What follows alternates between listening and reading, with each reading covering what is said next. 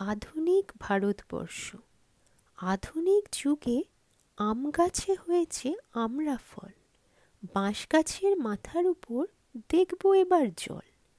গরুর গাড়ি চলছে দেখি রাজধানীতে, বিশ্বজুড়ে টান পড়েছে পেট্রোল আর মানিতে।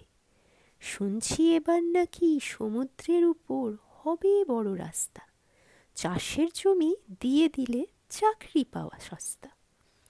ভারত তুমি বিদেশ থেকে খাবার কিনে আনো, নইলে গরিব চাষি কেমন করে ঠেলবে টাটা ন্যানো। কত শিশুর ভবিষ্যৎ হয়ে যাবে যে নষ্ট, তাই দেখে মা বাবারা পাবে ভীষণ কষ্ট। এরাই হবে একদিন মন্ত্রীর হাতে পোষা গুন্ডা, তখন থাকবে ওদের হাতে পিস্তল আর হিরো হন্ডা।